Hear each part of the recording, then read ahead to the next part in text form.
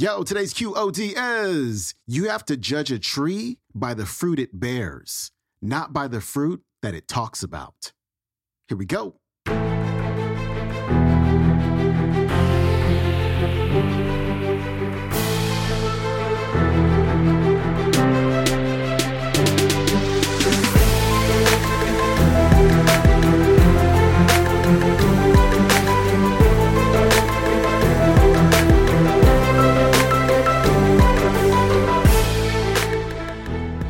Welcome back to the Quote of the Day Show. I'm your host, Sean Croxton of SeanCroxton.com. We got Les Brown leading off the week, and today he's going to encourage you to match your good intentions, like the thing that you want to do, with consistent action. And I think today, since we're about to go into March, I think today is a great day to check in on your New Year's resolution. Like, were you super hyped up before talking about what you were going to do? And then now you're not doing it 2 months later?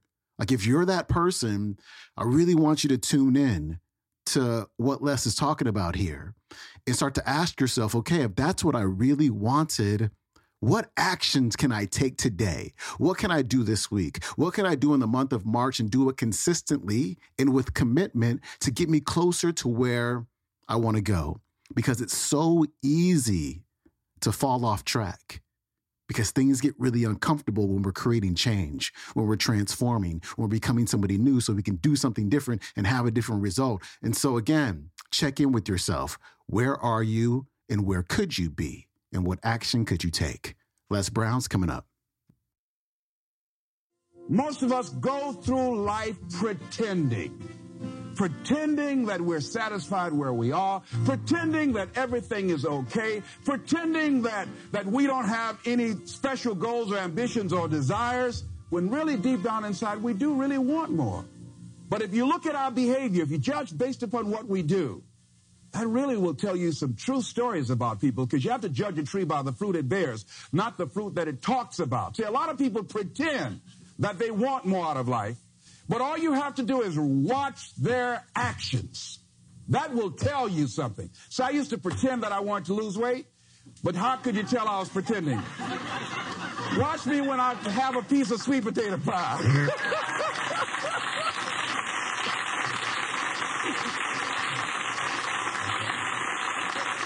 Let me get within walking distance of some peanuts. Some potato chips. See, I was pretending that I really wanted to lose weight. No, all you do is watch what I eat. I tell you what I'm seriously committed to. People who tell you, oh, yeah, one day I want to have a restaurant. See, they're pretending they want to go into business for themselves. They're not serious. How can you tell, Les? Watch their actions. Watch what they're doing. The proof is in the pudding. So if you want to do something, if you thought about something you want to do, take it head on. Decide that you're going to start looking at it, start doing research on it, start tackling it. Start becoming involved in whatever and wherever it might lead you to begin to explore the possibilities in that particular thing that you're seeking, so that you can begin to learn all you can about it. Decide that you're going to face it, that whatever shortcomings you have, that you're going to strengthen yourself there. Whatever training that's required, that you're going to go get that training, that you're going to get started right now. And George Washington Carver would say, do what you can, where you are with what you have, and never be satisfied. Yeah, don't get satisfied with yourself. Always know that wherever you are, you can enjoy more, that you deserve more. But most people, you know what they do? Most people go through life quietly and safely, tiptoeing to an early grave. Find out what it is you want and go after it as if your life depends on it. Why? Because it does. People that have found their passion, people that found the things that they love, people that have found the things that they can pour their lives into, those people live longer. I was in New York, and I had to do a seminar at a special church, and a guy by the name of Reverend Johnny Youngblood. And I said, how is it that you were able to build this big housing facility and got all of the various community and religious groups together to have this dwelling for 2,000 residents that were once homeless? How were you able to take on this responsibility? Wasn't it overwhelming? He said, the kind of work I do, he said, it's in me. I've got to live what's in me. And I think that's everybody's desire in life. You got to live what's in you. Life is just too short and unpredictable. But what do we say? But there'll always be tomorrow. Oh, no. There's no guarantees you're going to show up tomorrow. There are a lot of people who were here yesterday that they're not here today. There are a lot of opportunities that were around yesterday. They're not here today.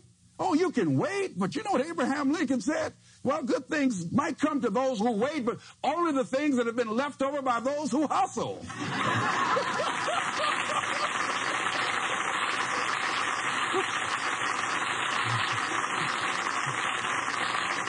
So who want to go through life picking up leftovers? Let me see what they left back here for me. Well, look at this. Look like something. What you think about this? Oh, no. But you know, it's like you go to sale and everybody's been there, and you got to go get the pickers. Well, they don't have my size no more.